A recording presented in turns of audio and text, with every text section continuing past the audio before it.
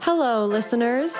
This is Zarinka, and you are listening to Breakfast with the Banker.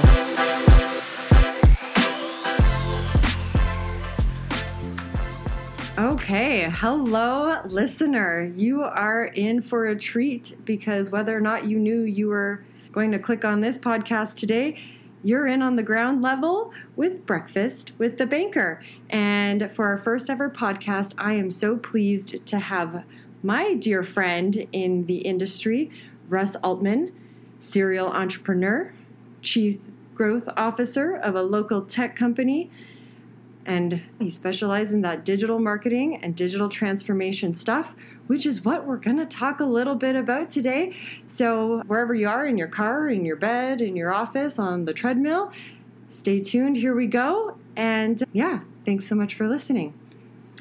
Hi, Zarinka. It's so great to be here. I know we've been talking about this for a long time, and I'm so thrilled that I can be here on the inaugural discussion, and I'm excited to see where it goes today. Woo, me too. Okay, so as you all know, we threw out a poll on LinkedIn, and if you didn't know, well, now you can follow us. But we want to know, who were you yesterday? Were you your business entrepreneur founder? Or were you the assistant? And I think that's a real life question that everyone needs to ask themselves in terms of productivity and what they're truly spending their time doing. But I'll leave you with that small teaser. In the wonderful things that you do, Russ, before we get back to that, what is a common thing when you work with entrepreneurs that you see and you really want to touch on? Well, I think one of the biggest things we see is entrepreneurs are so focused on growing their business and scaling their business that they get a sort of tunnel vision and they fixate on that one point, and it's usually around getting more customers. And once they get those customers, they sometimes don't know what to do with them. Mm-hmm. So when you're looking at scaling, there's a whole host of different gaps that need to be filled in order to be able to scale. Getting customers often seems like the hardest task, so you tackle that first. But then you get all these customers and you're like, well, how do I deliver this service? How do I provide this product? You know, how do I support all of the back-end functions of a growing organization? What do I do for the space? Like, if you're not blessed with a work-from-home situation, how do you just accommodate all of your team members? How do you build warehouse space? All of that comes into play. And so I think that's a really big problem that we encounter. No, I believe that. And I think we want to reacquaint customers with the idea that they don't know what they don't know, and that's super okay. So let's teach them some things so that they have a little more knowledge in their back pocket. When a company is going to scale, obviously we know the entrepreneurs are trying to be frugal. They're working hard to get those customers, to keep cash flow moving so they can continue to grow and grow.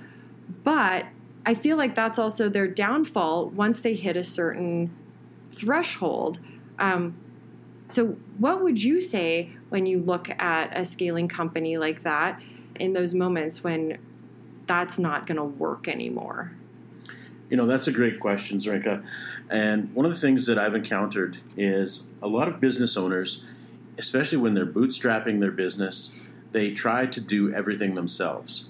And as most entrepreneurs will tell you, there's very few tasks in their business that they can't do themselves instinctively or by learning the skill. The problem is they become the bottleneck for the organization because every human being has a finite amount of time, a limited bandwidth, as it were. And when they reach that bottleneck or they reach that capacity, that ultimately defines their ability to grow. And so they think, well, you know, I can't afford to hire this person. I can't afford an executive assistant or a virtual assistant. I can't afford an accounting team member. I can't afford a salesperson. But what they fail to realize is that they can't afford not to hire those people because those people will ultimately cost less per hour, and everything has an hourly cost, but they will ultimately cost less per hour than the founder's time is worth. And so coming to that realization can really be a pivotal sort of eureka moment for an entrepreneur. And there's that question, folks. What were you yesterday or today? Were you the entrepreneur, the founder, or were you the assistant? That really defines you in a moment where you can choose to grow or choose to try to control everything on your own and maybe hamper your own growth. So now the entrepreneur says, okay, I'm ready to get these experts involved. I'm ready to get the fractional CFO or the executive assistant.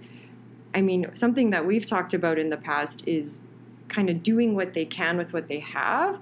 And so I kind of want to dive into that piece in terms of what they can do with what they have and optimizing their environment. What do you recommend to your entrepreneurs in that transition? So there's a couple of things. First of all, take advantage of technology. Technology is so rapidly evolving right now, especially with the advent of AI, but just the number of tools that exist for entrepreneurs to do more with less is incredible. And the tools are often very economically priced. Usually they're subscription-based, not with long commitments, so you can try whatever you want, figure it out, see if it actually optimizes your work environment, and if it doesn't, ditch it, discard it. The other thing that I find is it takes a really sort of bold look at yourself to figure out, you have to be able to have an honest self-examination, and it takes, which almost sounds counterintuitive, but a moment of humility for an entrepreneur, right? Because entrepreneurs have to have that confidence. They have to believe that they can do everything. They're basically the superhero in their own story. But when you're trying to figure out what you can't do, you need to have that moment of humility and say, okay, this is a job that is best left to someone else because I am not the expert in this. I will do it. I'll muddle through it, but it won't be the best product and it won't be the best use of my time. So if you're an entrepreneur and you're trying to think about how to scale, sit down, make a list of the things that you're great at, make a list of the things you're terrible at, make a list of the things you love to do, the things that you hate to do, and start figuring out which tasks you need to offload in order to be more productive with your time. We tend to forget that even as general humans, but it comes back to the fact that you're not going to your veterinarian to go get your teeth pulled, right? Like, it's just not going to happen. And you yourself are also not going to pull them yourself. So why do we keep doing that in the rest of our lives when we don't do it in our true individual instance? So I guess there's two ways we can look at this optimization. So one way is automation and technology, and the other way is bringing in our experts and our dream team, even if they're on a short-term basis to start or just a short-term basis at all to get you kind of set up. So we're talking about what areas of a business might have the best, let's say, opportunities for efficiency. What would you say where automation can do the best work if you were to kind of drive it in? So things that I've discovered that have the best return on investment or ROI, I would say things like invoicing and accounts receivable. Get your money, folks. Get your money. You talk to any entrepreneur and cash flow is king. And especially when you're small, you work really hard to sell these customers, and sometimes clients can be almost abusive in their payment terms. Mm-hmm. They're looking for net terms of 30, 60, 90 days. For an entrepreneur, that can be like heartbreaking and, just not feasible. So figure out, most entrepreneurs love to sell. Most entrepreneurs hate invoicing. And it's a thing that they leave right until the end of the month. But if you can figure out an automated system, and there are so many out there, they go from digitally approving proposals and quotes to automatically generating invoices, linking up with things like Xero or QuickBooks Online to automatically generate those invoices with payment links that your clients can pay automatically, instantly, and you get that money in your bank account within a day or two. Those kind of optimizations you will never regret. And you might think, well, I'm going to pay those fees. But when you start to think about all the fees you pay, when you have to wait a month or two for your money, you'll start to see that those nominal fees for credit card transactions are the best investment you'll ever make. Oh, true story. I mean, at the end of the day, how can you grow if you don't have any cash? And your time is better spent doing other things than chasing down cash. A side note on that, also deciding who you're going to do business with. All customers are not created equally, and just because you think you need more customers, you don't need customers that are going to pay you in 6 months. You need good customers. So take out that garbage, folks. We don't need that. Find out what your ideal customer profile is and pursue them relentlessly. Do not chase every dollar. Yeah. And, you'll find it. You'll find it that, when you start to fire those clients that take 80% of your time and account for 20% of your revenue, it makes your life so much easier. And suddenly you're charging the appropriate amount for your services. Your time is being spent appropriately. All those kinds of things, And we haven't even touched on other ways to optimize things like expense tracking. If you've got a team and they're spending money on the company's behalf, if you're still tracking it with spreadsheets and emails, that is a time-consuming and laborious task for your accounting team. Spend the money. Use something like Expensify. There's 100 apps out there for expense tracking that all integrate with your accounting software. Do it. Additionally, I can't emphasize this enough. It's last but definitely not least, security training. Use those anti-malware, anti-spyware. Use security training for your team.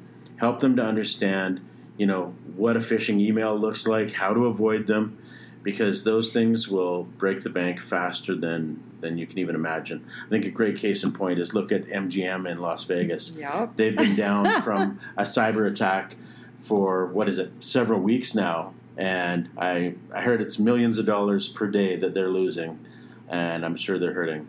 Glad I'm not in Vegas right now. But I will say, I don't want companies to think and entrepreneurs to think that it's just the big guys who get hacked. My hairdresser recently sent out an email, and she's a one-person kind of shop, that her whole system was hacked as well. And so it doesn't matter what size of business you are.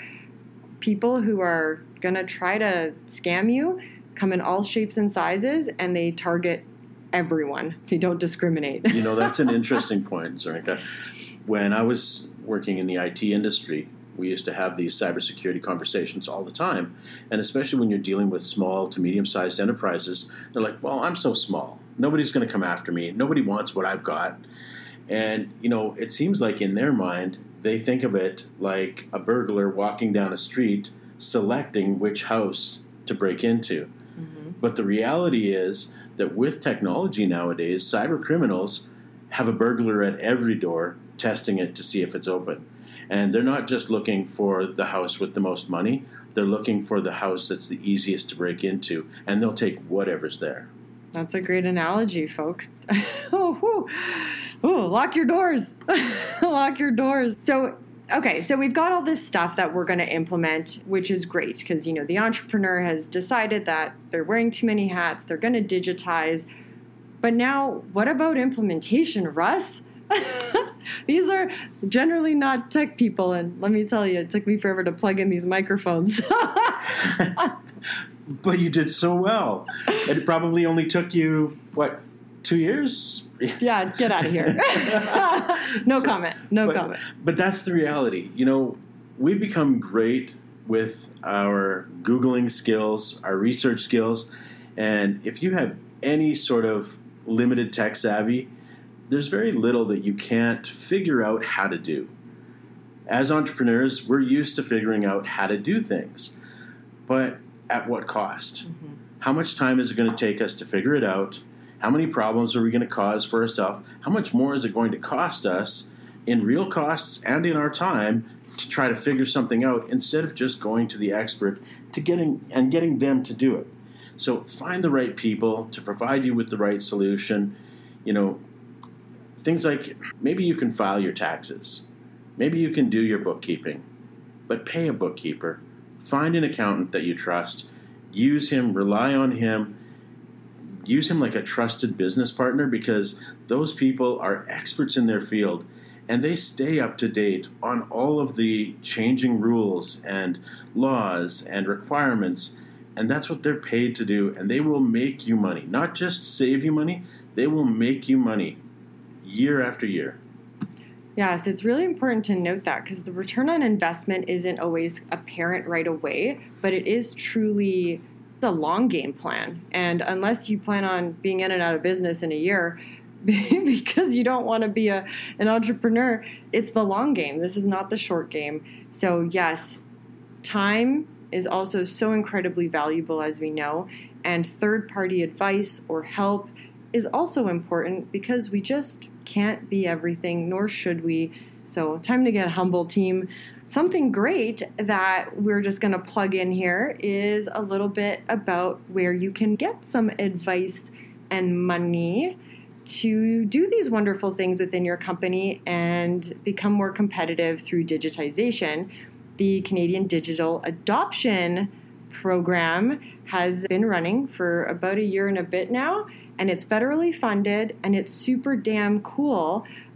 Russ, why don't you tell us about part one, and I'll scoop a little plug for part two. That's a great segue. So the Canada Digital Adoption Program has two streams, Stream 1, Stream 2. Stream 1 is a micro grant. It's $2,400 for smaller businesses, startups that are just looking to have an online presence. The threshold to entry is very low for those. The government program will set you up with consultants to help you, and it's fantastic. Stream 2, obviously an amazing program, and that's where the more involved digital advisors come in, and I think you have some keen insight into that as well.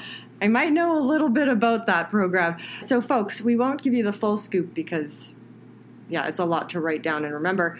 So the first part is a federal grant towards the costs of hiring your digital advisor. And the cool part is that the government has already gone and vetted a list of people who are appropriate to help you with that. So you don't have to go searching or worrying who's going to do that for you. So you get to select from a list. Then once you choose your digital advisor, you do a digital plan with them, and they're going to figure out the gaps and where essentially technology is going to have the greatest impact and help you sort out some options and give you a complete roadmap.